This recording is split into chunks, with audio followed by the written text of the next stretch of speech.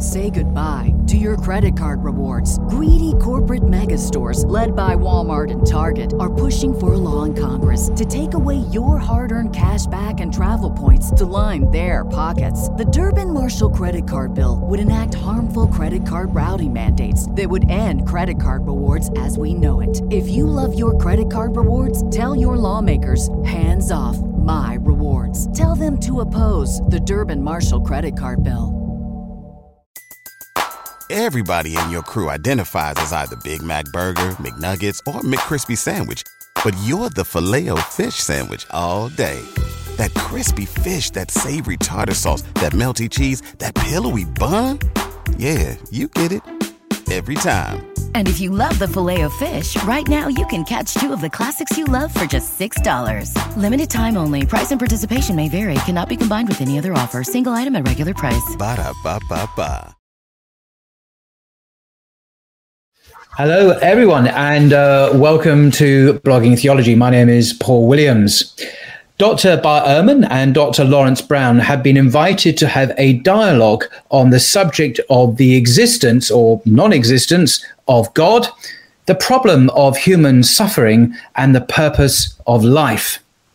Before we get started, here is a brief biography of Dr. Laurence B. Brown. He is American, but now resides in Medina in Saudi Arabia. Dr. Brown graduated from Cornell University College of Arts and Sciences, Brown University Medical School, and George Washington University Hospital Residency Program. He is a retired Air Force officer, the medical director and chief eye doctor of a major eye center in the Middle East, an ordained interfaith minister, and the author of a number of novels and books of comparative religion. He converted to Islam in 1994. I'm sure most of our viewers will know who Dr. Ehrman is, but in case some do not, Dr. Bart Ehrman is an American New Testament scholar focusing on textual criticism of the New Testament, the historical Jesus, and the origins and development of early Christianity. He has written and edited over 30 books, including 3 college textbooks. He is currently the James A. Gray Distinguished Professor of Religious Studies at the University of North Carolina at Chapel Hill, USA. He identifies as both a humanist and an agnostic. The plan is that the two of you gentlemen would have a dialogue with me introducing and lightly chairing the proceedings. So a very warm welcome to you both, Dr. Bart Ehrman and Dr. Laurence Brown. Thank you. Okay. So, by way of a lead-in, Dr. Brown's book, which I have a copy here, The First and Final Commandment, gives a taste of his approach to the subject. In the introduction, he writes, the 11th century philosopher and theologian St. Anselm of Canterbury proposed in his Proslogion, I do not seek to understand that I may believe, but I believe in order to understand. The proposal of this author is that such a statement makes about as much sense as saying, I had to taste the sandwich before I could pick it up. The true order of priorities should be the exact opposite. Belief logically follows understanding, not the other way round. Most people demand sufficient explanation to nurse the embryo of a proposal to a formed conclusion before embracing it. End quote. Dr. Brown, could you kindly explain a bit more what you mean by this?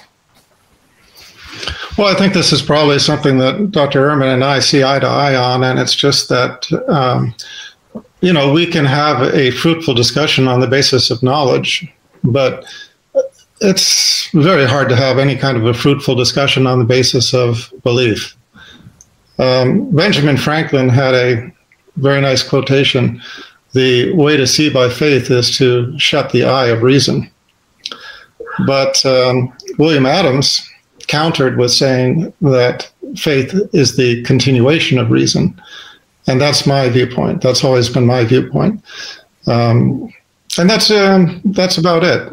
I was noticing with interest that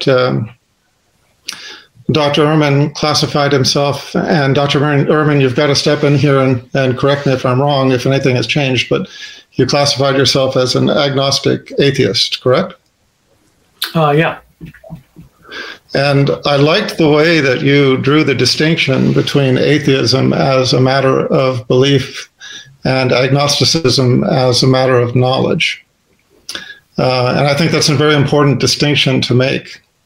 The ability to say your beliefs, but then at the end of the day, say that you could be right, you could be wrong. Yeah, when I grew up in a faith community, and I myself was a very conservative Christian for many years. I was a conservative evangelical for a long time, and I ended up, leaving the faith, obviously. When I left the faith, I thought what most people, probably think, which is that agnostic and atheists are 2 degrees of the same thing. So an agnostic is somebody who says they don't know if there's a God, and an atheist is somebody who says there is no God, and so that they're 2 degrees, and so that in my context, most atheists thought that agnostics were just wimpy atheists. They really were atheists, but they were just afraid to say so. And most agnostics thought that atheists were just arrogant agnostics. They didn't know either, but they were claiming they knew. And so that was my idea going into this, is that they were 2 degrees, and I didn't know, so I just called myself an agnostic. But the more I thought about it, I realized they're actually talking about 2 different things. Agnosticism, as you point out, it comes from the Greek word gnosis, which means knowledge. Agnostic is not knowing. And so if somebody asks me, is there a superior divine being in the universe? I don't know. How would I know? I'm a peon. I wouldn't know. But if somebody asked me, do you believe? Then I'd say, no, I don't believe there is. So theism is about belief, I think, and atheism. So atheism says, I don't believe there's a superior being. Agnosticism would say, I don't know. And it does seem to me that really is the most sober way to approach the questions without making any positive claims. How would we know? Well, I think I appreciated the comment because it's one that I had developed many years ago when I wrote an article about agnosticism, where I basically pointed out that a person could be an agnostic believer in practically anything. They could be an agnostic Christian, an agnostic Jew, and so on, if they held particular beliefs but were not sure of them. If their faith was not strong enough that they could say, I know. Now, of course, there are plenty of other people who feel secure enough in their beliefs that they say, I believe this and I know it to be true. And that is probably a separate discussion. But it sort of falls into the category of what is, or falls into the realm of discussing what is knowledge. Well, that's right. Because obviously there are certain kinds of knowledge that can be easily conveyed to another person. But there are many others that cannot. I mean, for example, things that we believe in, but we cannot see. Gravity, entropy, black holes, by definition, you cannot see. My headache, your stomach ache, things that, if I have a headache, I know I have it, but I can't show it to anybody. I can't prove it to anybody. It's not provable. But I'm just not bogged down in this, because actually the thing that I wanted to kind of just say was that I was sort of amazed by the fact that you and I had very opposite pathways that in some respects intersected in the middle, because I started out atheist and became a believer. You started out a believer, evangelical Christian, and became atheist. And the midpoint of our 2 paths, where we intersected, going in opposite directions, it would seem, was in coming to appreciate the ungodly errors and inconsistencies in the Bible. And I kind of wanted to just toss out what happened to me and then ask you to share your story, if you don't mind, because I think it would be interesting to me, but probably also to the viewers. And so for myself, just in brief, I was raised atheist, and events of life just put me on a spiritual path where I started to get an inkling that there was a God, a belief in God. And as I investigated this, it led me to, of course, the Old Testament and then the New Testament. And as I discovered as I said, the ungodly errors and inconsistencies in the Bible, I still held on to a core belief that, no, I still believe that there is a God, and I still believe in the chain of prophethood, and I still believe that there's sense to the continuity in the chain of revelation. And the more I researched, the more I became convinced that the Old Testament was predicting 3 prophets to follow. 2 of them I could account for, John the Baptist and Jesus Christ, and that left a 3rd that I could not account for. And then when I studied the New Testament, I encountered what I believe to be clear predictors of a final prophet to follow as well. So I was searching for that final prophet, and that led me to investigating Islam and looking for the final prophet and the final revelation. I think the key to me was holding on to those core beliefs and also holding on to the belief that an all-merciful God would not leave mankind without clear guidance. And so I was looking for that clear guidance. And I always wondered, in your case, was it more a matter that you were raised sort of seeing the Bible as the be-all and end-all of revelation? So when you found the ungodly errors and inconsistencies, that kind of knocked the faith out of you? Or was there something else to it? If you don't mind sharing. No, I'm happy to share. I will say, though, that I'm a little bit surprised by the way you're mapping out your progress, because I thought at the beginning you were saying that it's not faith seeking understanding, but understanding seeking faith. But it does sound to me like really at the heart of what your search was a basic faith that you were trying to understand better, leading you to think that there were 3 prophets.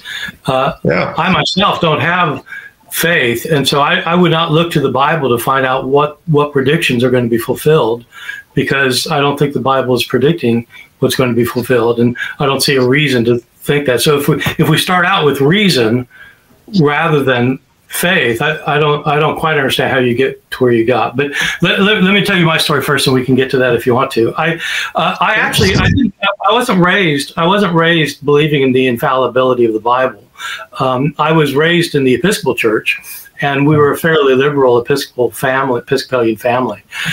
It wasn't until I was a mid-teenager, 15-year-old, that I became an evangelical born-again Christian. And at that point, I did begin to believe that the Bible was the infallible Word of God. And I would have been quite happy with the kind of search that you're talking about now, where you search the Bible for what it's predicting, and then you see what it predicts, and then you believe it. But you already have a kind of an inherent belief that the Bible is directing you someplace. And as a secularist now, I don't have that belief at all. But I do have to say that my leaving the faith really was not related to my understanding that the Bible had errors in it. I'd been a hardcore conservative evangelical for years when I went off to graduate school, and I learned Greek so I could read the New Testament in Greek, and I learned Hebrew so I could read the Old Testament in Hebrew, and I learned other ancient languages and did a lot of research. It was my life. I was just a graduate student studying biblical studies, and I came to realize that there are, in fact, mistakes in the Bible. There are contradictions and historical mistakes and scientific errors. And so I came to realize all that. But that isn't what led me away from the faith. I remained a Christian for many years after that. I started teaching in the position I'm in now at Chapel Hill, University of North Carolina. I'm still a church-going Christian. I taught adult education, as you know. And so what ended up leading me away from the faith was unrelated to any of that. It was the problem of suffering in the world, which is, I think, something you probably want to talk about. It's a long story. I don't want to take up all the time by telling my story, but the basic line is I got to a point where I no longer could believe that there's a powerful God who is a God of love, who is in control of this world, given the horrible, horrible state of things that many people experience. I just didn't believe. I came to a point where I just, I read what everybody said. I read all what the biblical scholars said, what the theologians said, what the philosophers said. I read, I thought, I talked. I just got to a point where I just didn't believe it anymore. And so I still don't. I don't think that I don't believe in God or Allah or anybody. I don't think there's supernatural beings in the universe. And so I'm not a believer. But it's not because of the errors in the Bible. Yeah, your initial observation is an interesting one, and I will answer it because for me, the knowledge to me came in the form of a personal knowledge on the level of something that a person experiences individually. As I said, I can't convince you that I have a headache. I remember I had this orthopedic surgeon who worked in the hospital I worked in, and he told me that he always used to think that people who were complaining of back pain were just gold bricking, that they were just, doing it to get disability and so on and so forth. Until after years of being an orthopedic surgeon, he got back pain. And so, I fall in the category of the atheist who, the old saying, there are no atheists in a foxhole. So I had a dramatic experience in my life where, for the first time in my life, I realized I was not in control of the situation. And even as an atheist, I prayed. But I prayed the typical sort of atheist prayer. Oh God, if there is a God, I need help. So if you help me and guide me, I will follow. And I would say it was at that moment that certainty entered my heart and has just built since that time. But this did not happen in a vacuum of other evidences. One of the things that helped to ease me along this path is that I just met in the paths of life a number of people who had experienced near-death experiences. And I don't know how much you know about this subject, but near-death experiences are quite fascinating. I know a good bit about it, actually. Okay, well, so, there's been a great deal of study on this. It used to be something that was dismissed by the medical community in the past. It used to be believed that these were the machinations of an ischemic brain. The brain robbed of oxygen would give the replaying of the life's events, the seeing the light at the end of the tunnel, the ethereal images and the pleasant feeling and so on, that all of this was something sort of conjurings of an ischemic brain. But as the experience became more recognized and more validated, more people started coming out and talking about it. And some fascinating things have developed.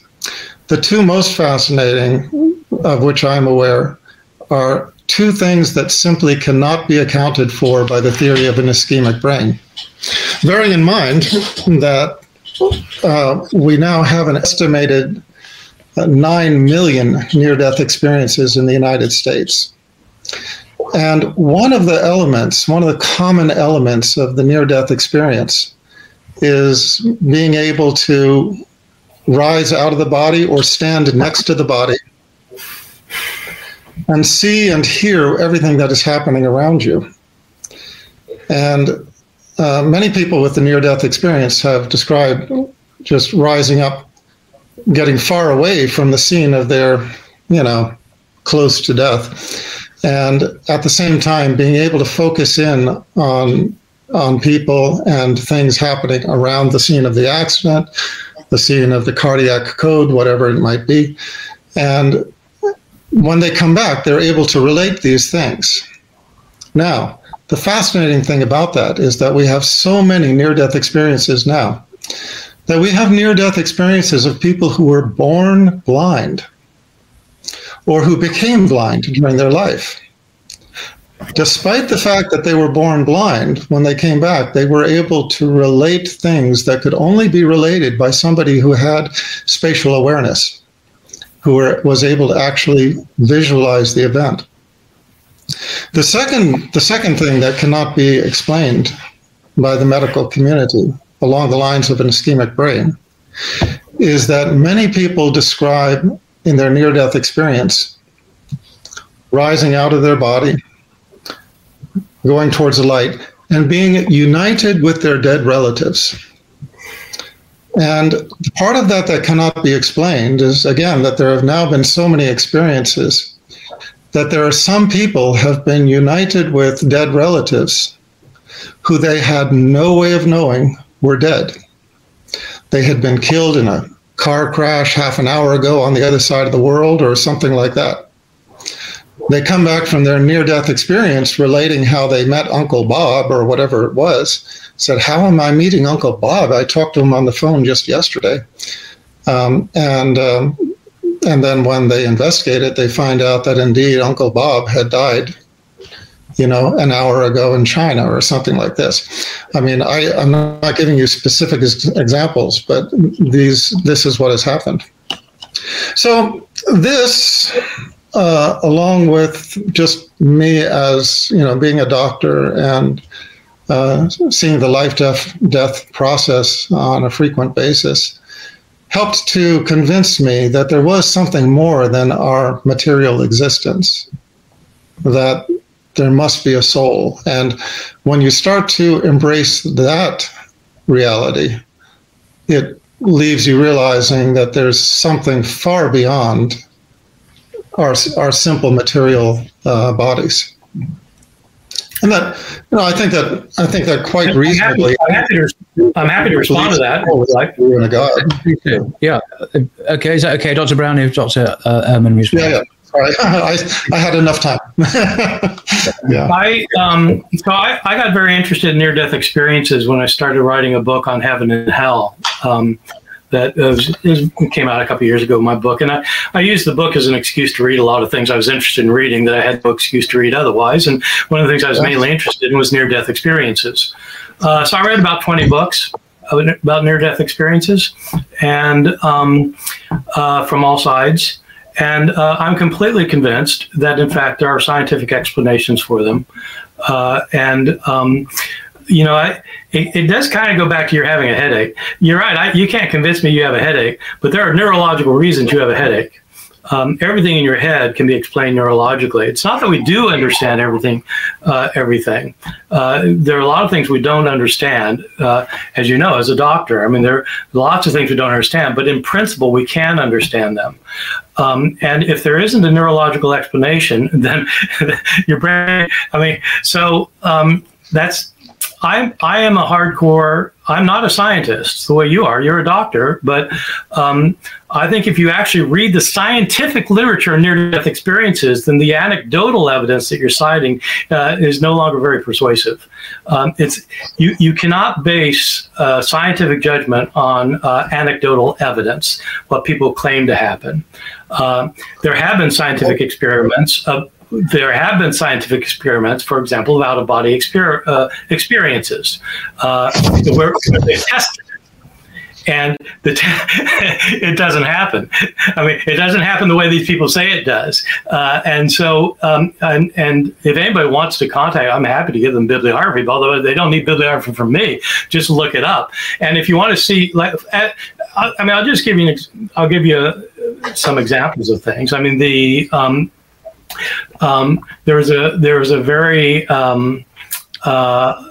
important near-death experience book, bestseller by what's his name, Alexander, who Proof of Heaven. Is this the New York neuropsychiatrist, I think? Yeah, well, he's not a neuroscientist. He was a neurosurgeon. And part of the problem, he didn't, even Alexander, I think, he didn't seem to know much about the neurology. That was the problem, because neurologists reviewed his book and said, the mistakes he makes about neurology, it was really quite astounding, and including Oliver Sacks, who had the most amazing article in The Atlantic that just shows that this person really did not know what he was talking about, just about the brain. But everybody was convinced. Everybody thought, well, this is great. A neurosurgeon, had a near-death experience, and the way he describes it, oh my God, but it's not only that. It's not only that neuroscientists have a lot to say about this and can explain a lot of this, but also it's that you can look at cross-cultural studies that are very interesting. Because the cross-cultural studies tell you a lot about how much this is being manufactured out of the brain, because it depends what culture you're in for what kind of experience you have. Well, how does that, so what's that all about? Anyway, I do know about near-death experiences. I do not consider anecdotal evidence to be evidence. And I think that it's a proclivity to believe that allows people to be accepting of this kind of anecdotal evidence, because they're inclined that way anyway. But you will not find scientific evidence for this kind of claim. Well, I don't agree with that, and I'd refer you to a book which is called The Science of Near-Death Experiences by John C. Hagen. Yeah, I've read it. I mean, he has some anecdotes in there, of course. Yes. but while at the same time, you see a list of elements that definitely could be cultural, could be things dreamed up by the brain. The point that he makes is that the one thing that he highlights that the brain could not imagine is the one that I mentioned. Blind patients, born blind, returning to describe scenes that require spatial awareness and basically the ability to see. And you might want to read some reviews of that book. But in any case, look, let's not get bogged down in this, because there will be people who believe in this and others who do not. Oh no, absolutely.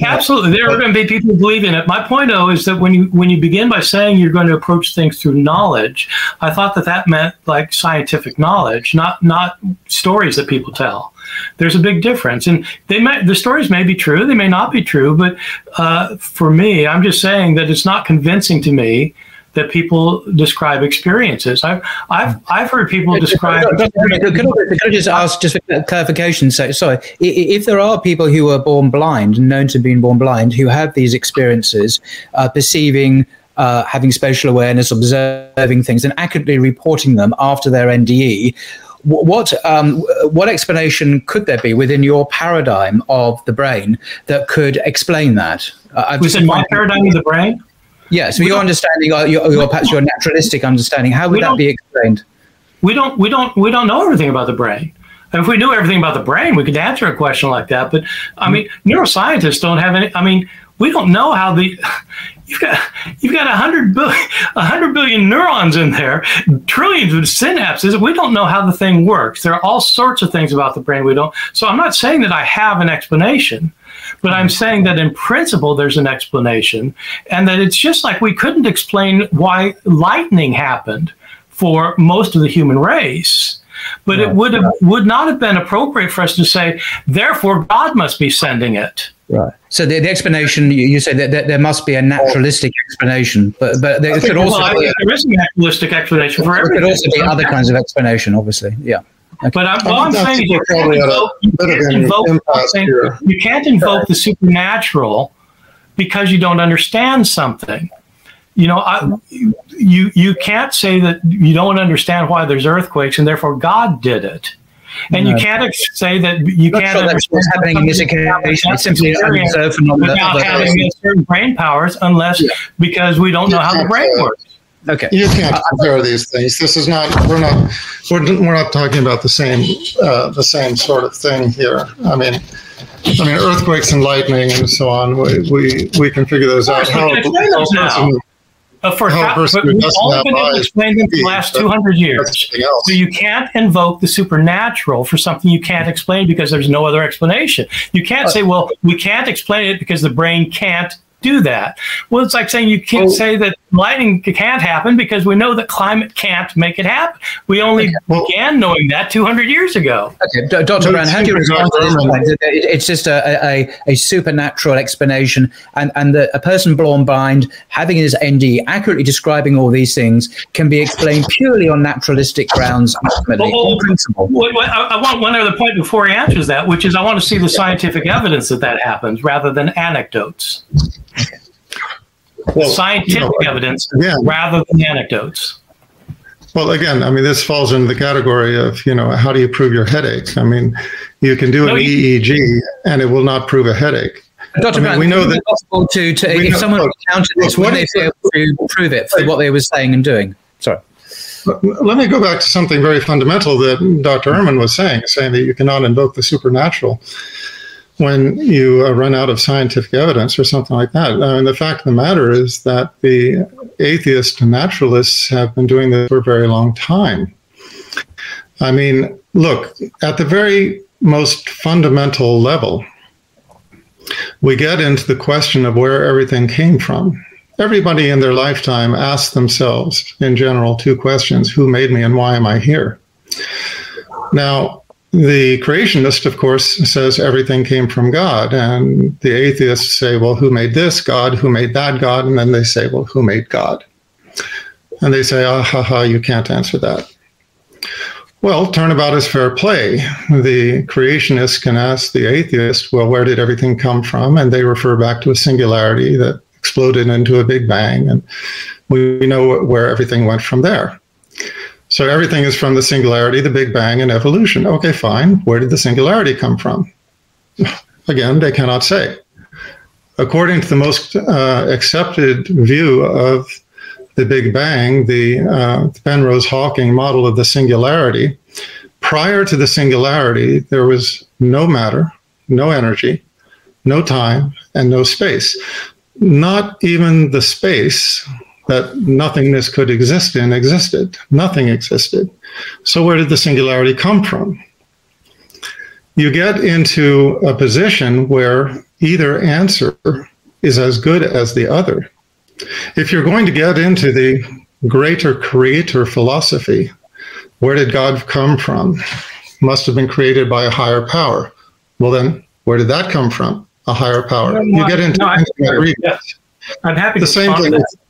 The same thing. I understand the argument. When I was a theist, I made that argument all the time, and so I get the same. Okay, the same thing with the singularity. Where did a singularity come from? No, I know that's the argument. I know, of course, that's the argument. Sure. No, I know. Okay, that's a common argument. I understand the argument. So let me ask you, Dr. Brown. My point is that even atheists. I understand you, Dr. Brown. You made the argument. I understand the argument. I understand it. All right. I understand. I used to make that argument myself, so I understand it. Let me ask you: do you believe in the Big Bang? Yes, and our religion, I mean, the Islamic religion actually has scripture that supports the Big Bang. Okay. I'm just saying that, you think that God caused the Big Bang, and I think that we don't know what caused the Big Bang. Well, exactly. I mean, if you're looking, I mean, as I'm saying, you were talking about you can't invoke supernatural when you run out of scientific. And I'm not. First of all, I think there is scientific evidence. You do, and I don't. But it's fine. I'm not saying you're right. I'm saying you might be right, but you do invoke the supernatural, and I do not. Well, wait.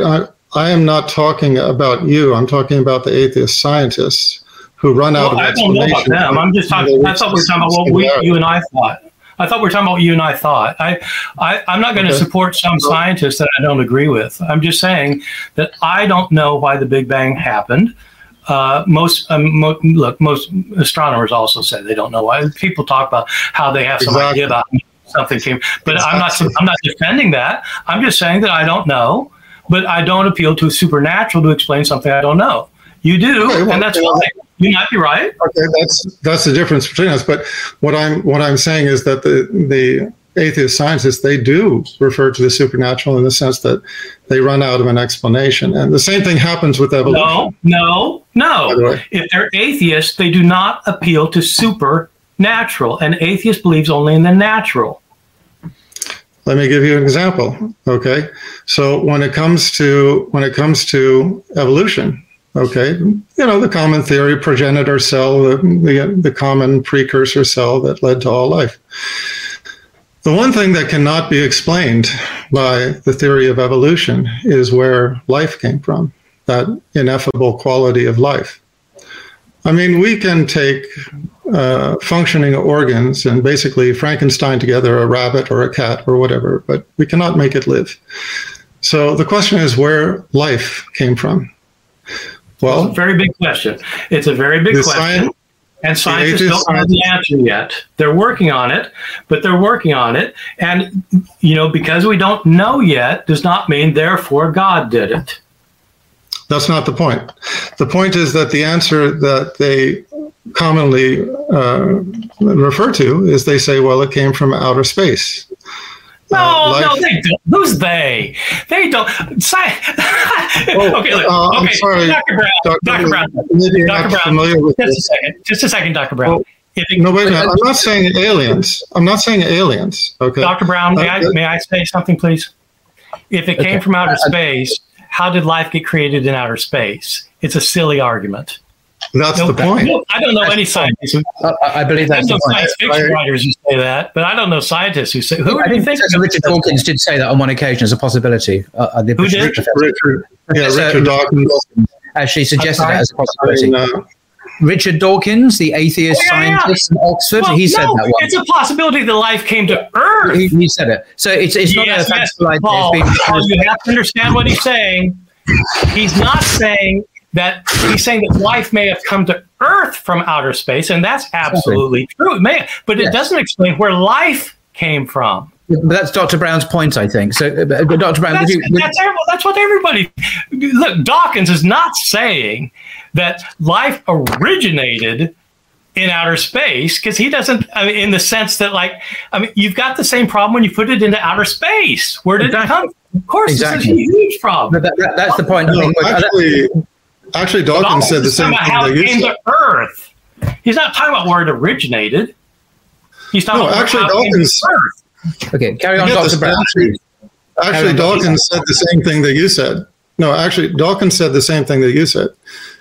He was asked in an interview, where did life come from? And he said, I don't know, but I have faith that science will figure it out. Yes, that's right. I don't know if anybody who thinks that it originated, but the point came to Earth by outer space. It's just like science fiction. Yes, the question is, where does life become? It's the biggest issue. I think there are several big issues, and you've named two of them. One is for atheists, the big issues are: how does something come from nothing? We don't know. How does life originate? We don't know. And where does consciousness come from? We don't know. These are the three big issues that we can't explain yet. But it doesn't mean, we couldn't explain yet. We're all sorts of things. We couldn't explain DNA for most of the human race. It didn't mean it didn't exist. I mean, we hadn't figured it out yet. Okay. But it also doesn't mean that we ever will be able to explain them. I mean, it doesn't mean that. My point was just that when Dawkins said that he had faith that science would figure it out, I mean, I just laughed because he was saying that word, faith. He's saying, I have faith. And I realized, okay, well, that's his God, is science. He has faith that that science will figure it out. Right. Well, I have faith in God. That's fine. Although I don't see how your reason is getting you there. I mean, I can see how your faith is getting you there. Okay. Can I just a final point, Dr. Brown? Sorry, before we continue, in a second, I'd like to move the conversation on. You can have a word. I'm not saying immediately. Say what you wish, Dr. Brown, of course. But the problem of human suffering, because this is a key or the key reason why Dr. Ehrman decided it is impossible to believe that there was a loving God, given that the amount of human suffering and other perhaps animal suffering, I don't know, in the world. So can we transition to that in a second? But please, finish off your point, Dr. Brown.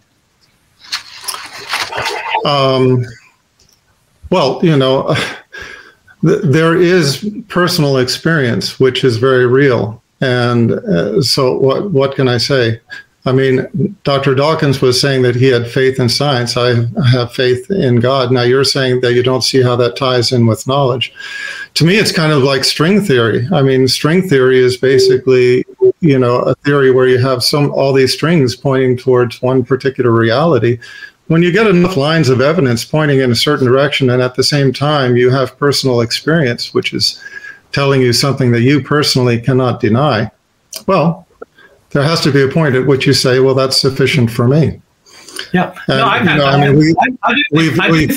I do think that's why you believe. It's because of personal experience. It makes sense to you, and it resonates with your experiences in life.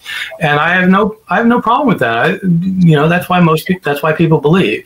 They don't believe because they've had some kind of scientific demonstration of it. It's not based on what you can demonstrate. It's based on experience. And so when people have those experiences, then they are going to believe. And sometimes that's why I believed when I was a believer. I don't think anybody reasons themselves into faith. I think they experience themselves into faith. And so people might convince themselves that it's all, the reasoning that way, but they're not, because there's no scientific evidence for any of this. It's experiential. But Dr. Ehrman, isn't it the case? I remember seeing a recent study that many people transition into atheism based on a traumatic emotional experience rather than reason. That there are many atheists who are just angry with God, actually. I know they reject God, but paradoxically, there is this emotional need, and that's why they are atheists. Not all atheists are rational beings, perhaps like yourself. Oh, no, that's right. No, I think most people, whatever they happen to think about ultimate reality is based largely on experience and just on kind of what makes sense to them in their cultural context. Yeah. Okay, fine. I don't think so. I mean, look, if you look at creation as a whole, I mean, we see the footprints of the Creator in all of creation. I mean, there are many things that, look, I'm saying to look, we see so many things around us that we accept as realities, whether it's gravity. Show me the gravity. Show it to me. I mean, scientifically, we can test it again. And this thing still drops to the ground. And so we say the evidence is in favor of gravity, but it's not something we can see, have, or hold, or demonstrate to another person. I don't understand why you think that. I understand why you think knowledge is all sense-based. Why do you think there are many concrete realities that we accept on the basis of evidence, but you cannot prove that particular thing. Who has ever seen a black hole? It's impossible by definition. It depends what you mean by proof. Dr. Brown, it depends what you mean by proof. If your idea of proof is sense experience, then you're correct. You can't touch gravity or see it. You also can't touch or see the square root of 9.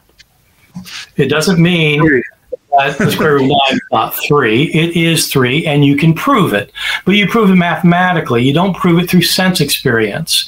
To say that you can't prove gravity because you can't experience it, because you can't see it or hear it or feel it, actually you can feel it, by the way, but because you can't base it on sense experience. And of course, as a doctor, you know this, that there are all sorts of things that are proved that aren't proved through sense experience or through experience at all. They're proved through mathematical formulae. Correct, but there are also a lot of things that we accept that are not, they're proven to a confidence interval, but they are not proven absolutely. I mean, that's what scientific research is all about. Yeah, that's why it's a theory of gravity. I mean, it's a theory. Exactly. I've got my students who say, well, evolution is just a theory. I say, yeah, well, gravity is just a theory. But I mean, how many times have you seen it gone wrong? Okay, well, Dr. Brown, one of the serious challenges in Dr. Ehrman's view to even the existence of a loving God is the problem of human suffering. What does Islam have to say on this subject? Is it a problem for Islam? And if so, how are we to think about it? I think that, of course, this is a question, an issue that has been brought up among the religious forever, as far as I know. But I think it all comes back to the purpose of life. What is each person's concept of the purpose of life? Is it that we're supposed to have paradise on earth? I mean, who promised that? Who defined the purpose of our life as being that? As opposed to this life being a testing ground where the worthy are sorted from the unworthy. Look, there's no denying that there's a great deal of pain and suffering in our worldly life. But what we don't see is what follows that. And that's something that, of course, if you believe in an afterlife, you cannot see. I mean, there are all kinds of different ways of saying this, and some of them are rather pat answers, which I think Dr. Ehrman and I both are probably not comfortable with, like the old saying that, the one who God loves dies young. Well, okay, that's maybe a way of mollifying yourself to accept the tragedies of life. But I think another way of looking at it is just that you have to sort of question, what's the alternative? Is the alternative to make paradise on earth? If that is the reason for our existing, for us just to have the party of our lives, there will always be somebody suffering a tragedy, because there will always be somebody who has less than somebody else. Even if it is that everybody's driving a BMW and this person is driving a lesser car, and if that is the scale that you're looking at, that will be measured as a tragedy if there's nothing else to build on. Look, to put it into a framework that I think we all can understand, what's the purpose of education? I mean, Dr. Ehrman, you're an educator. You obviously know the purpose of education. It's to impart useful knowledge and to help people to think in critical ways that will lead to improvement in the human condition over time. What's the purpose of a job? It's to produce useful products.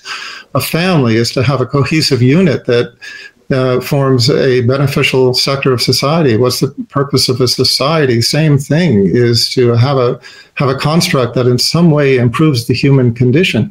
You can't have any of these things without some pain, some suffering, some work, some effort. If you look at the people in life who we have the most admiration for, it's people who have been through the fire and persevered against adversity to achieve their goals, whether it's a Nelson Mandela or Martin Luther King Jr. or Malcolm X or whatever, okay? They are people who have persevered against adversity to achieve their higher purpose. You can't have that if you have no adversity. Show me the person who had a soft life, who had everything given to them from the day they were born, who we look upon with respect and say, wow, that person really achieved something. That person had everything handed to them. There's no nobility to that. The nobility, the honor, the respect goes to the person who struggled against hardship and achieved something. I was watching. I was just some of that, if I could. Go ahead. Okay, so to begin with, I would agree that we should not accept pat answers. I'm not sure that the answer that, after we die, we will be in paradise is a satisfactory answer. I've never said anything about expecting paradise on earth. My concern isn't for people who have to struggle a bit in order to become noble, so that, a Nelson Mandela, who goes through horrible things, but emerges as a great man. My problem is with the children who starve to death. There's a child who starves to death on our planet every 8 seconds. These people are not being made more noble. They're not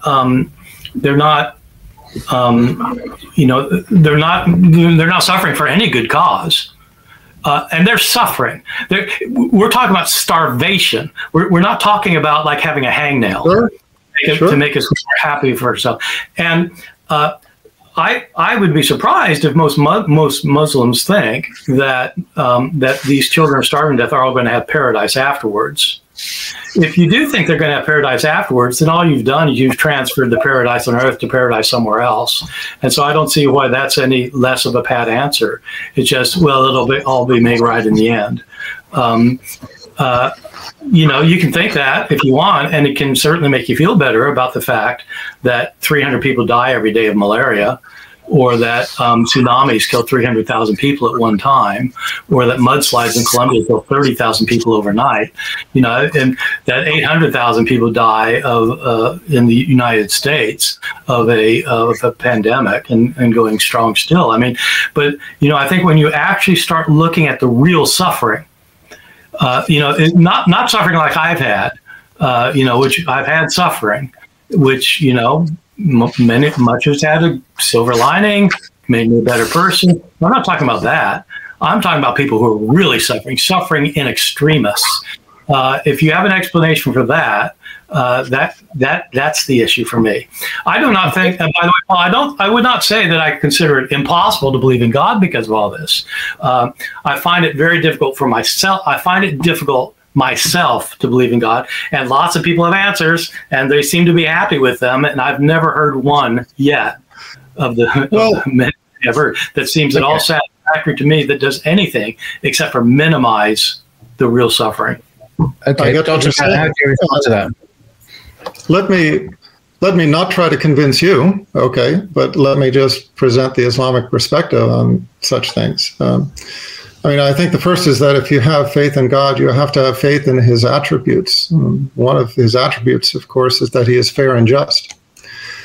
Now, the whole concept, the objection to saying that there is no God, and there cannot be any God because there's so much pain and suffering in this world, is the problem of basically reconciling God's mercy with the pain and suffering of people who, as you said, do not go on to live past their suffering to show the benefit of having come through that difficulty, but rather they suffer and they die. And yet the Islamic perspective is that, number one, suffering can be a purification. It can be a purifying of your sins in this world for a paradise in the afterlife. So yes, that is very much in the formula, and you might not believe that, but we do. Another is, as I said, just the trust that Allah is fair and just, that this life is not the be-all and end-all of existence, that this is a very, very small part of the continuum into the next existence. And this all comes back to your concept, or not yours specifically, but people's concept of the purpose of life. If you believe that this life is everything, then of course the injustices will tear you apart. Not just the pain and suffering, but also the injustices. Just the simple and the big injustices. It will tear you apart if you think that at the end of this life, it's the end. However, if you realize that all injustices will be repaired in the afterlife, then you have a different perspective. In the same way, if you see this life as this is the end, you will have a very different perspective than if you view life as being, as it has classically been described, our lives being less than a grain of sand on all the beaches and all the deserts of all the world. In that model,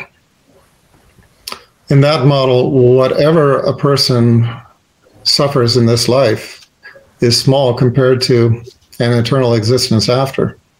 Now, don't get me wrong. Dr. Brown? Yeah, go ahead. Do you think that people, it's really a yes and no question, do you think that people who do not believe in Allah, for example, people who are atheists, do you think that they will be rewarded after death? It's just a yes or no question, just interested. No, I don't. I don't think they will be rewarded. Rewarded for what? Why an 8-year-old girl who dies of starvation has to do that, because she won't be rewarded afterwards. You said that the reason they're suffering is because they'll be rewarded afterwards, but now you're saying that most people in the world will not be rewarded afterwards. So that means that they're suffering for some other reason. So what is the other reason? Remember that suffering drives people towards belief. It's like that old quote I said. No, I'm talking about a girl who dies, but she doesn't believe, and she dies by starving to death. I know. Okay, so tell me about that. Okay, but be patient. Be patient. Okay. I mean, first of all, Islam takes into account a person's age, because there is an age at which you are accountable for knowledge. Okay. The 8-year-old's now a 38-year-old. Let's say she's a 38-year-old then. Okay. Okay, a 38-year-old. Fine. I mean, a 38-year-old, the Islamic perspective is that, if by the age of majority you have not recognized and honored your Creator, then you are falling outside of His grace. Yeah. I mean, look, I'm sorry, but there's an old joke. Well, let me just continue the thought I was on. I mean, I think this is something that we as human beings can understand very easily. We all are loving, right? But our love can turn to hate on the flip of a coin if it is turned against us. Every parent knows this. Every parent who has a child that they put their life into, they raise and they put their love and their effort and their sweat and their toil and years, they know that they would love to see that child up on the podium someday saying, I owe this to my parents for all that they did to invest in me, to raise me to this point. But also every parent knows how they would feel if their child got up there and said, my parents had nothing to do with this. They're nothing to me. I mean, they slept together and I was the result. This is all me. They had nothing to do with it. They're dirt to me. Okay. Yeah, I don't think the parent then tortures the child. No.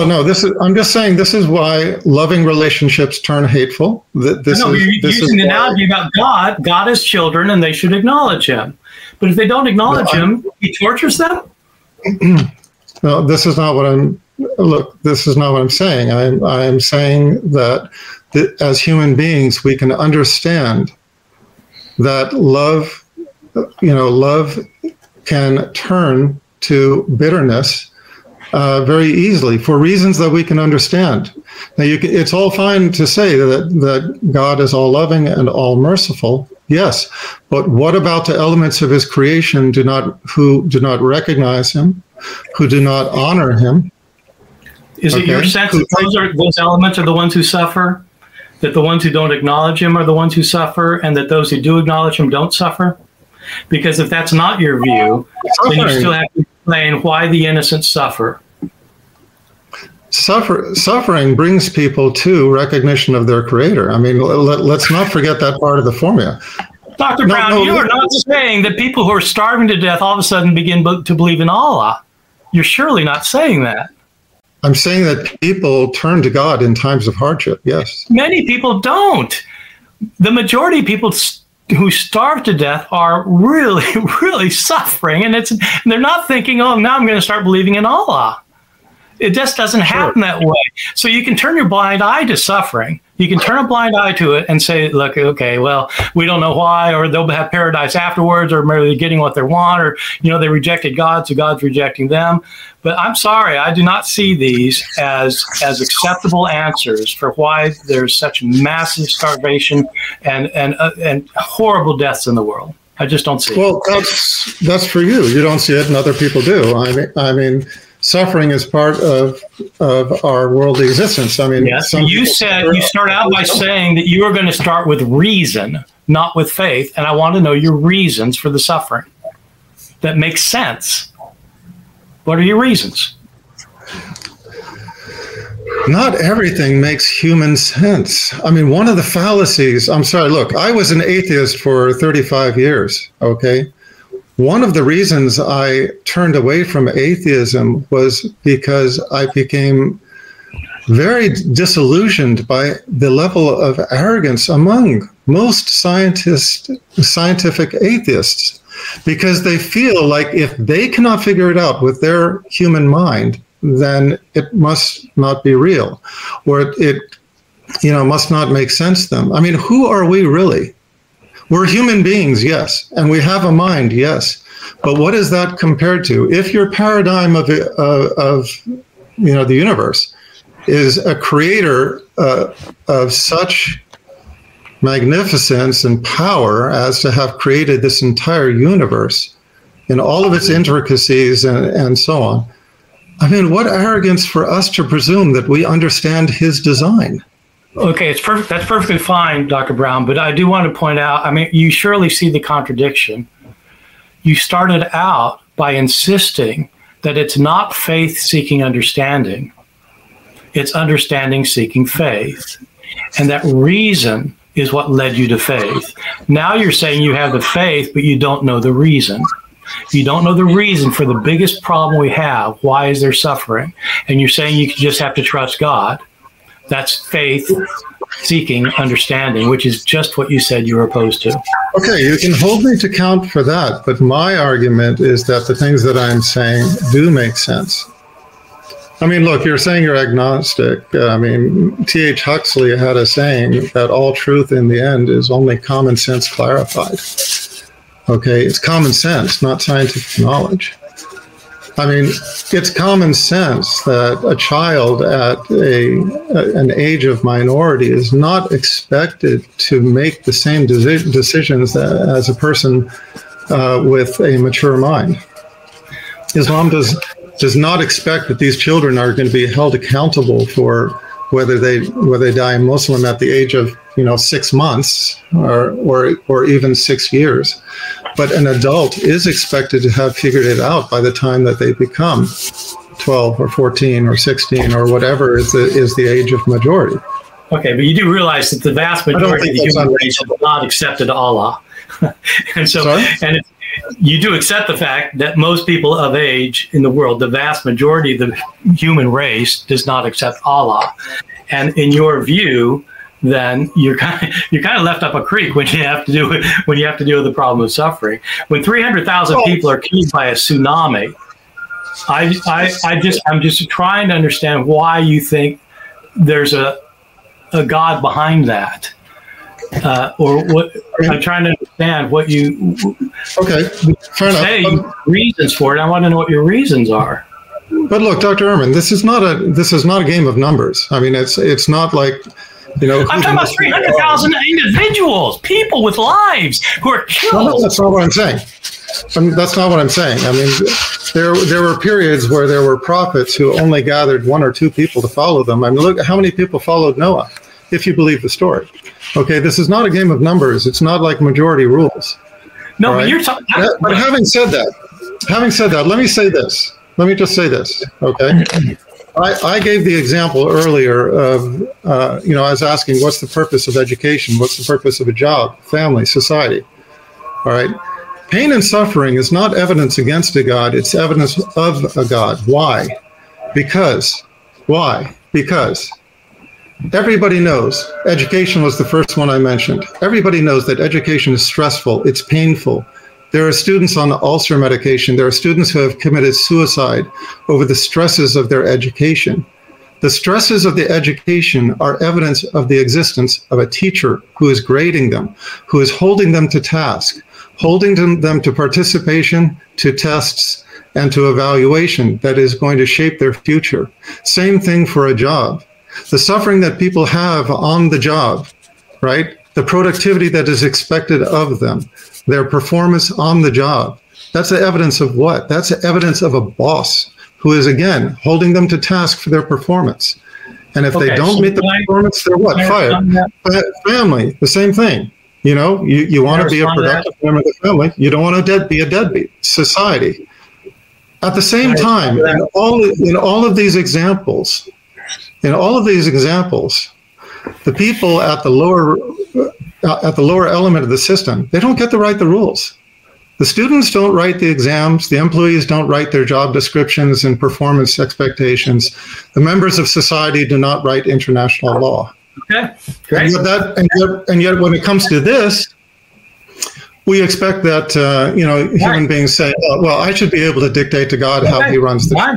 No, I'm not dictating to God at all. But I mean, if this is your analogy, that God to humans is like the teacher to students, or the employers to employees, and God's going to write the rules, then your God, who's writing the rules, is creating massive starvation because that's his rule. And, he writes the rules. And the fact that there's massive starvation proves that there's a God who's in control of the world, in your view. And if your God is the God who creates the suffering, then no, I'm not interested in believing in him. Well, that's an individual choice. But what I am saying is you do want to believe in him. You want to believe in a God who's creating massive suffering, and the massive suffering shows you that this God is true. Oh, okay. No. Okay. No, what can I tell you? Not at all. Whoa. No, wait. Dr. Ehrman, not at all. Not at all. I want to believe in God. No. Wanting to believe in a God who does these things and believing in a God who does these things are different. The wanting to believe in God is the state of believing in a creator because it makes sense, okay? Right? But that doesn't mean that I, only accept him within the framework of what is appealing to me. It's like saying, okay, God, I believe I'll only believe you if you run your business the way I like. No. Or the way it makes sense to me. Right. And if you're saying, and if you don't run it in ways I understand, I'm sure we have to move on, Dr. Brown. But I have to say that I'm not saying that you want to believe in a God who creates the suffering. I'm saying that you do believe in a God who creates the suffering. And you've just expressed it very well. That it's like a teacher, that a student commits suicide because the teacher is so hard on them. And that's what your God is like. Somebody who creates so much suffering because the demands are so high that people, millions of people suffer. That's the God you believe in. And I will say, I do not believe that there's a God like that in the world. I just don't. I don't believe that there's a God who creates suffering. And a God who creates suffering so that some people, the ones who happen to believe in Allah, are going to have a paradise afterwards and everyone else not. I just don't believe in that. But it might not be, that might not be the formula. For all we know, the suffering elsewhere in the world is to make other people appreciative of what they have. For all we know. Yeah, I'm so, I had a debate with an Oxford professor once on a radio station who wanted to convince me that the reason the Holocaust happened is because it makes the rest of us so much more noble. I do not believe that's why there was a Holocaust. I wouldn't argue that. I don't believe that some child is starving to death so that my life gets better. I just don't think so. No, I wouldn't argue that. But what I would argue is that is what you just argued. No. What I argued is that when we see pain and hardship elsewhere, we tend to be grateful for the gifts that we have in life. Yeah, no, I'm so grateful. I'm so grateful those children are starving to death because it just makes me really appreciate the fact that I've got a lot of food in my refrigerator. And that makes me really thankful that those people are starving. I didn't say that. I didn't say that I'm grateful that those children or whatever are suffering. I'm saying that the fact that they are suffering should make us grateful. Look, what's the alternative? It doesn't make me grateful at all. Dr. Brown, it does not make me grateful. I'm not grateful because people are starving to death. That doesn't make me grateful. With all the blessings you have in your life? Why would that create a positive feeling of any kind in me? Well, no. So you don't thank anything for the fact that you're living a life of relative ease and comfort compared to what your condition could be? No, you're missing my entire point. When I became an atheist, that's pretty weird. When I became an atheist, the hardest thing for me was giving up saying thanks for my food. But I didn't see how I could thank God for my food because that would acknowledge that God was giving me the food when I knew that other people were starving to death. That meant that God was not giving them the food, which means I was blaspheming God by saying that he was causing people agony. I can't possibly think that there's a God who's causing people agony. Well, I'm going to fall back on what I said. We do not know the end of the total condition. If you're looking at this life as everything, it's very easy to think that way. Yeah, but you yourself, Dr. Brown, is it fair to say a big difference for you, Dr. Brown, is that you're not looking just at this life in its limited spatial time or its chronology. You're looking at an eternal, but not just life beyond this life, but also a time, a day of judgment, when rights will be, when injustice will be made right, and so on. It's a much bigger picture than just the one we're looking at here, whereas Dr. Ehrman is only looking at this existence. No, Paul, that's not quite right. No, it's not quite right, Paul, because Dr. Brown is saying that the long view, the eternal view, only applies to a small slice of the human race. I didn't realize that. Okay. No, if you don't believe in Allah, forget it. Allah is just the Arabic word for God. Christians believe in Allah. Arabic and Jewish-speaking Arabs address God as Allah. So most of the human race today actually do believe in Allah. Let's ask Dr. Brown. Dr. Brown, do you think that anybody who believes in God in any way will have a good afterlife, or do they have to believe in the Islamic God? First of all, I agree with Paul. Let's change to talking about Creator instead of Allah, if you prefer. No, okay. So answer my question. If somebody doesn't believe in the Islamic God, what's going to happen to their afterlife? I'm not evading you. Okay. You have to go back, but this is not just a yes/no answer. Let me give it succinctly as best I can, but it takes a few sentences. Okay. Since the beginning of time, the test of mankind has been to submit to God in the framework of what the prophets brought. Okay? So, for example, during the time of Moses, a person would be a faithful submitter to God if they believed in God and Moses as his prophet at that time. When Moses was superseded by Jesus, it was a new revelation replacing the old. Remember, Jesus said that he was not sent but to the lost sheep of the house of Israel. Now, if you trust the Bible, okay. If you trust the Bible, you will understand that means that Jesus was bringing a clarifying revelation. And so to be a faithful follower, a faithful believer in God at that time was to embrace belief in God and Jesus as his prophet, and the prophecy of that time. Since the time of Muhammad, peace be upon him, the last prophet and the clarifying revelation, the last prophet is Muhammad, the clarifying revelation is what we find in the Holy Quran. It's the same God that we believe in, the same God as the God of Jesus, as the God of Moses, and so on. Understand what I'm saying. I'm not saying the God of the Christians, because the Christians, you have to talk, which Christian are you talking with? Trinitarian, Unitarian, Universalist, not universalist, etc. Okay, I'm talking about, it's the same God, meaning the Creator, okay? The Creator who gave the revelation to Moses, the Creator who gave the revelation to Jesus, the Creator who gave the revelation to Muhammad. Right.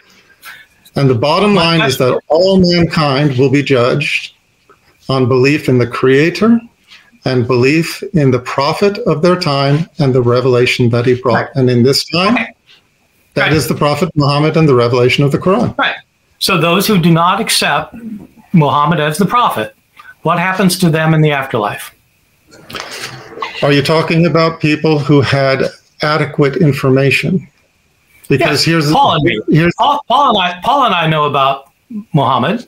So we don't believe in him. So I assume Paul does. So what happens to us in the afterlife, Dr. Laurence, Dr. Brown? The person who has adequate reason to, now this is not something I can judge. I'm not the one to judge on this. Okay, this is where the day of judgment comes into play, and Allah's determination is made. But if Allah believes that a person had adequate reason to believe in him as the creator, Muhammad as the messenger, and the Quran as the final revelation, and they refuse that, then yes, they will be in the fire. Okay, so thank you very much. So what's your explanation for why there's suffering in the world? What you said, the reason for the suffering in the world is because there could be paradise afterwards. But you mean really the paradise comes to the Muslims, and anybody else who's not a Muslim is going to go to the fire. And so your explanation for why there's suffering in the world is because it's going to be so much worse in the afterlife that virtually the vast majority of the human race is going to end up in the fires of hell. Understand what Muslim means. Okay, understand what Muslim means. I understand what you're saying. I get what you're saying. Not for you. For all of the other people who are listening to this podcast, understand what Muslim means. The people you want to convert, yes, you better listen up, because if Dr. Brown's talking about this, just want to get hell, you become a Muslim. No, the people who I want to get the clear message and not to get some obscured version of it. Being Muslim means submitting to the Creator, his final prophet, and the final revelation. Let me tell you what Muslims believe. Not you, Dr. Ehrman, you already know this, but the audience, just so that they understand. There are pillars of belief in Islam, and there are pillars of practice. The 6 pillars of belief, and just for everybody out there watching this, tell me which one you don't believe in. The pillars of belief are to believe in God, our Creator, one, eternal, and absolute. His angels, which are his functionaries. His books, meaning the books of Revelation that he sent over time. His prophets, meaning again the chain of prophethood, and ending in the Prophet Muhammad, peace be upon him. The 5th article of faith is in a day of judgment, basically an afterlife, a day of judgment, heaven and hell. And the 6th is divine decree. Like I said, what do you not agree with? God, his angels, his books, his messengers, the day of judgment and heaven and hell, and divine decree. What do you not agree with? Muslim just means a person who submits to God. Are you there or not? Okay, now, so Dr. Ehrman, obviously you do not believe in God, so you cross out the very first one of those. Okay, so Dr. Brown, I didn't know this was going to be an evangelistic rally. I thought we were going to have a discussion. Well, no, you made it this way when you started saying you're trying to convert people to Islam. Conversation in this direction. You're trying to convert people to Islam, which is fine if that's what you want to do. But I thought we were going to have an intellectual discussion about things, and I could. As you know well, we could get 10 representatives of various faiths who could list the things that you have to believe if you're going to go to hell. I've got, just within a mile of me, I have people who are Mormons, who are Jehovah's Witnesses, who are fundamentalist Christians, and they could all list the things, and all of them think that if you don't agree with this list, you're going to go to hell. So, it's not like Pascal's wager. Exactly. It's not like Pascal's wager. You either believe or you don't believe, and so so I don't understand where that kind of conversation gets us. Other than if you don't agree with my persuasion, you're going to roast in hell forever. Dr. Ehrman, you pressed me into a corner. You have to expect this. I mean, my best answer to what you were saying.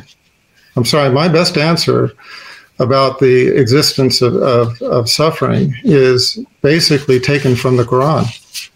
And it's basically that Allah tells us that if He gave people things in abundance, it would lead to sins, transgression, and tyranny. And this is something we know about human beings. You give them too much, and they become neglectful of their Creator. They become arrogant, and they turn to sins and transgressions. Look at the celebrities. Look at the nouveau rich. Look at so many people who are given too much, and look at their lifestyles and what they turn to. I can read the passage. You and I, Dr. Brown, are well fed, and God. If the whole thing is that God would give people too much, then they would live sinful lives. At least He could have given people enough so they didn't starve to death. You and I are not in that boat, so lucky us. God must really love us. Okay, now you just said what I was saying before, that we don't know the reasons for this. We don't know what is behind God's design. But perhaps part of what is behind God's design is to make those of us grateful for what we have, seeing the suffering of others. No, look, I get what you're saying. We would like to reach out and send everything that we have to the other sides of the world, to these people who don't have. But number one, few of us actually do that.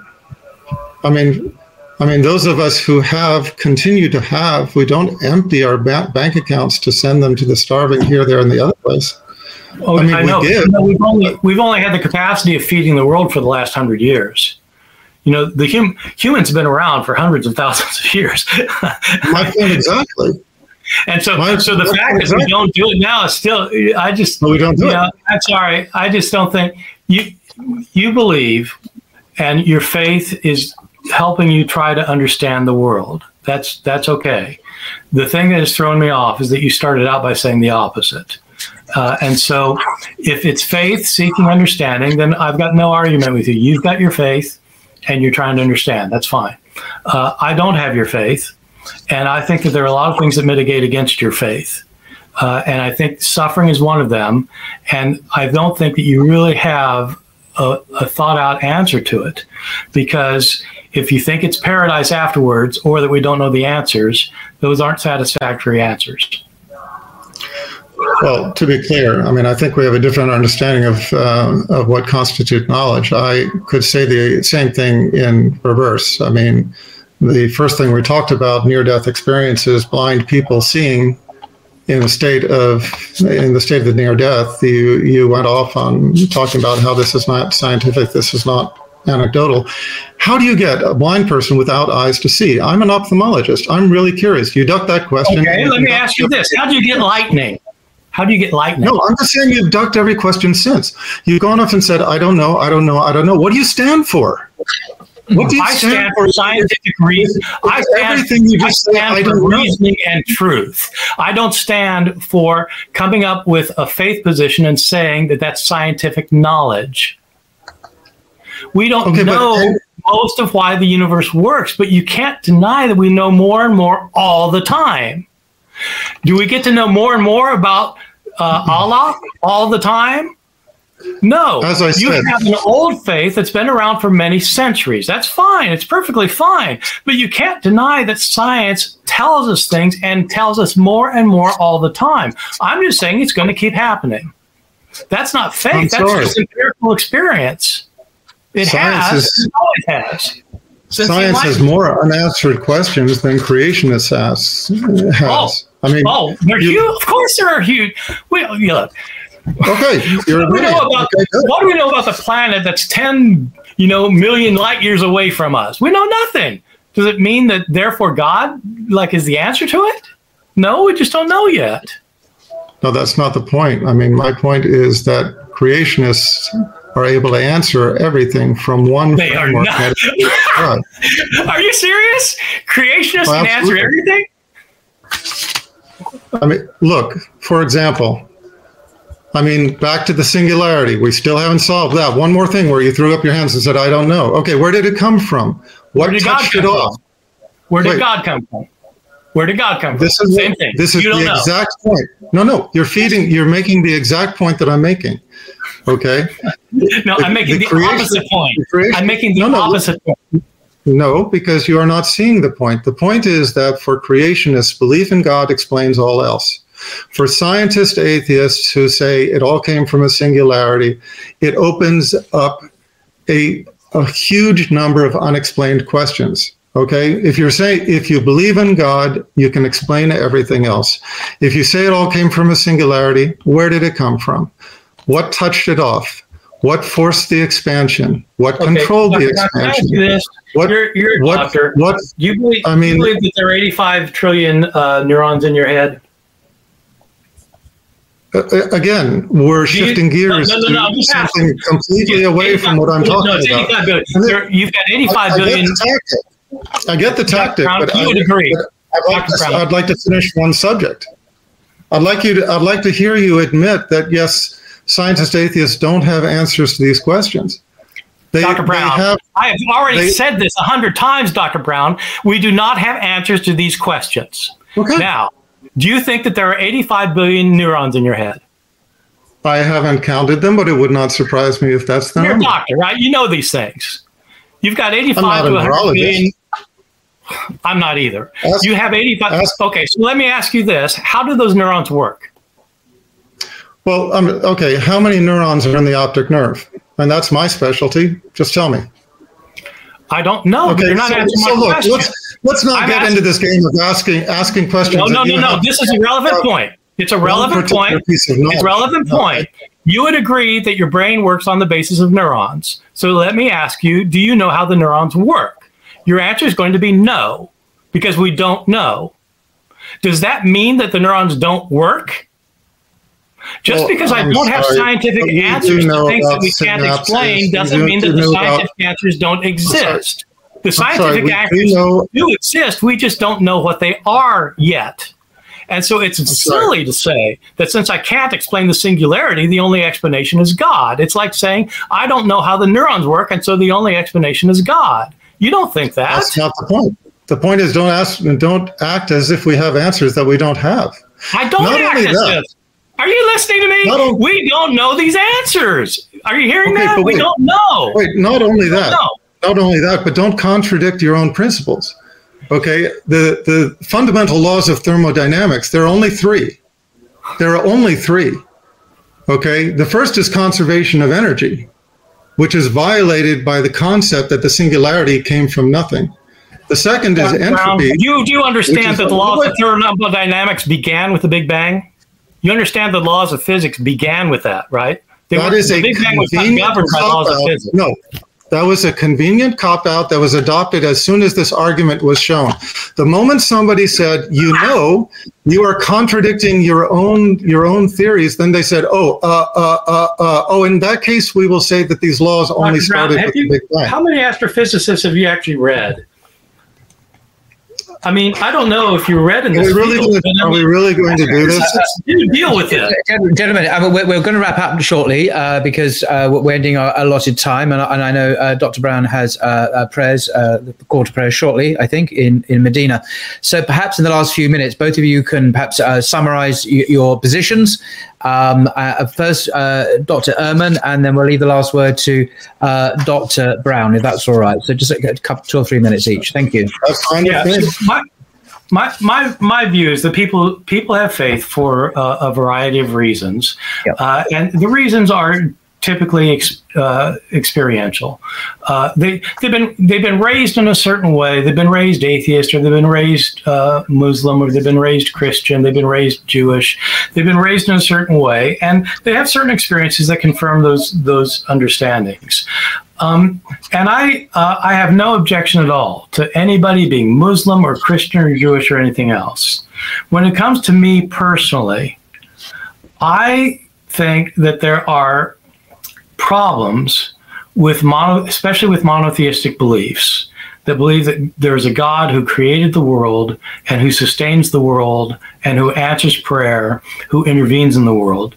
And the biggest problem I have with that is that if it's true, if there's a loving God who is in control of this world, then it is impossible for me, not for other people, but it is impossible for me to explain why there's so much pain and suffering in the world. Gratuitous pain and suffering, horrible pain and suffering that is non-redemptive. It doesn't lead anywhere. And so if people want to believe that there's a God anyway, and that their belief in God is right, and that if you don't agree with them, you've got a different view of God or no God at all, that you're going to roast in hell, then I've got nothing to say to that, because it just means that the ways of reasoning that we have to do with everything else in our world, science, technology, economy, politics, culture, the reasoning we use everywhere else doesn't apply to this field. And so if somebody wants to think of that, that's fine. People who don't agree with that would say, well, it's actually not the most rational way to go. So I have no problem with people believing, but I don't believe because of this issue of suffering. That was great. Thank you so much, Dr. Ehrman. Dr. Laurence Brown, just a few final words from yourself, please. Well, I mean, I think my point is basically clear. I think that disavowing God on the basis of the presence of pain or suffering in the world is basically to presume that we can design creation better than him, or that how he conducts his creation has to meet with our approval. The only plausible purpose of life that I can imagine is to distinguish worthy human beings from unworthy. Life is a test, and the purpose of life is to pass that test, not to fail it. And I would read a quote from the Quran, and this is translation of the meaning of the Quran in English. We send the messengers only to give good news and to warn. So those who believe and mend their lives, upon them shall be no fear, nor shall they grieve. But those who reject our signs, punishment shall touch them, for they shall not cease from transgressing. And that's from 6:48 through 49. And secondly, quote, whatever of good reaches you is from Allah, but whatever of evil befalls you, it is from yourself. And that's 4:79.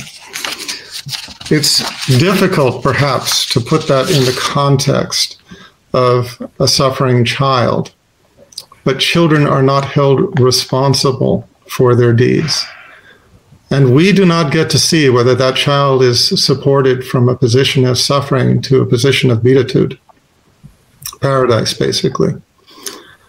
To question God on the basis of his design of creation is inappropriate. It is not our purpose for existence. Our purpose for existence is to recognize him and to serve and worship him. And that's my summary. Okay, thank you so much. Well, thank you to you both, Dr. Bart Ehrman and Dr. Laurence Brown, for all your many comments and contributions there. And thank you to the viewers as well. I do leave some comments below what you think about the respective contributions from the two doctors.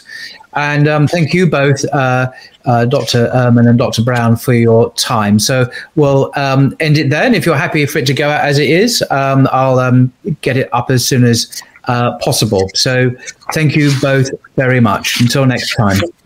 All right. Thank you. Okay. Thank you.